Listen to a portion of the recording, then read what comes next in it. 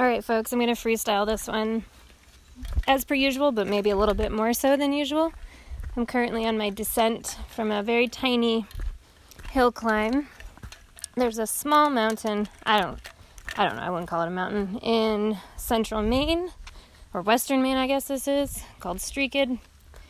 And so I had a bee in my bonnet to go run up it and do some yoga.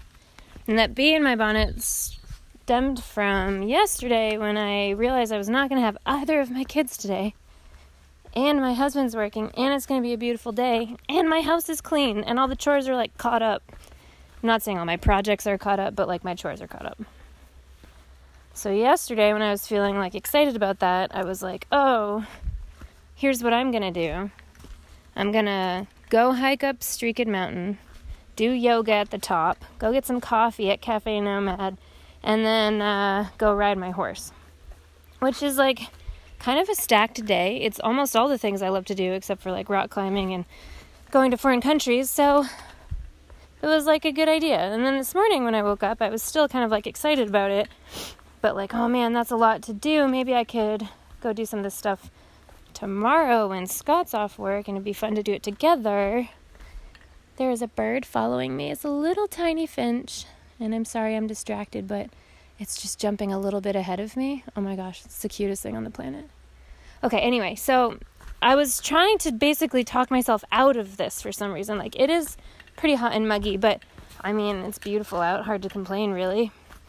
I had all my stuff with me, including my yoga mat. I always have my stuff with me because my car is constantly packed full of all this stuff for an adventure. So as I was driving over to Sketchy Mountain, I was like, oh, I could just go get coffee. I don't need to do this today. I worked out yesterday. It was literally trying to talk myself out of it.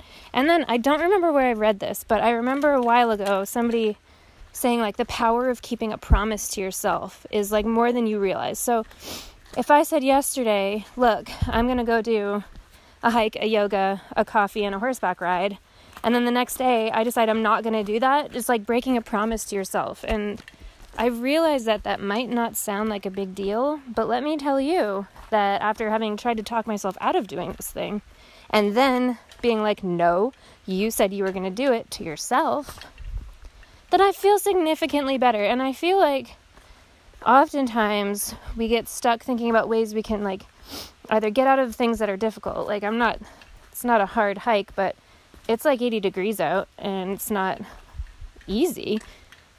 You could talk yourself out of just doing that. You could just go get a coffee and sit around, or you could do the thing you promised yourself that you would do.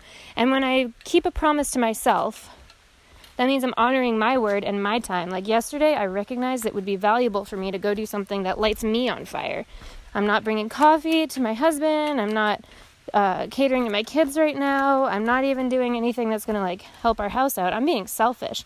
But keeping that promise was huge for me. So anyway, that's point number 1 that I had from this hike. The second point I want to make is a little less inspiring and a little more instructional. So I am an avid outdoors woman. I love to hike, rock climb. I used to surf a lot. I don't anymore. Whitewater raft. Pretty much do anything outside. And sometimes I bring my dogs with me, especially on a longer hike, because I am very small. And I'm a woman, and the statistics are sort of against me when it comes to assault of any type. So it's an encouraging thing to have a dog with you. But even if you have a dog with you and you know a lot about the woods, it can be very intimidating to be the only person on a trail in case something went wrong. But also, sometimes just singular dudes on the trail really wig me out, and I'm not the only one. And it's not because guys are bad or anything. It's because it can get scary out there, and whatever.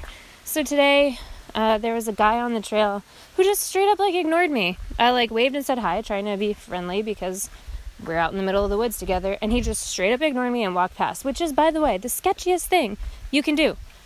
Don't acknowledge someone, just keep walking. Okay, buddy, that's not weird or anything. Conversely, I saw a woman on my way down, and she was like, hey, how's it going? How's your hike so far? How's your day? I like your shoes. And we had a miniature conversation as we were walking past each other in opposite directions. So 2 points here. 1, just be friendly to people on the trail. You don't have to be sociable, but friendly is definitely better and far less creepy. But in addition, I love seeing women outdoors. I love women empowering other women, lifting other people up.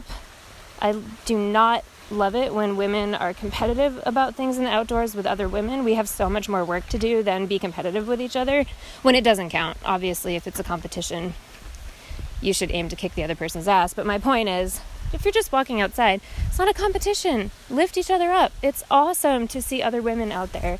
And, yeah.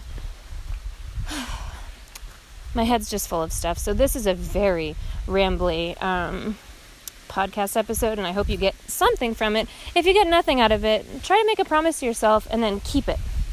Also, would you like 10 or 15 seconds of just listening to this amazing stream that I'm walking past right now? Here we go.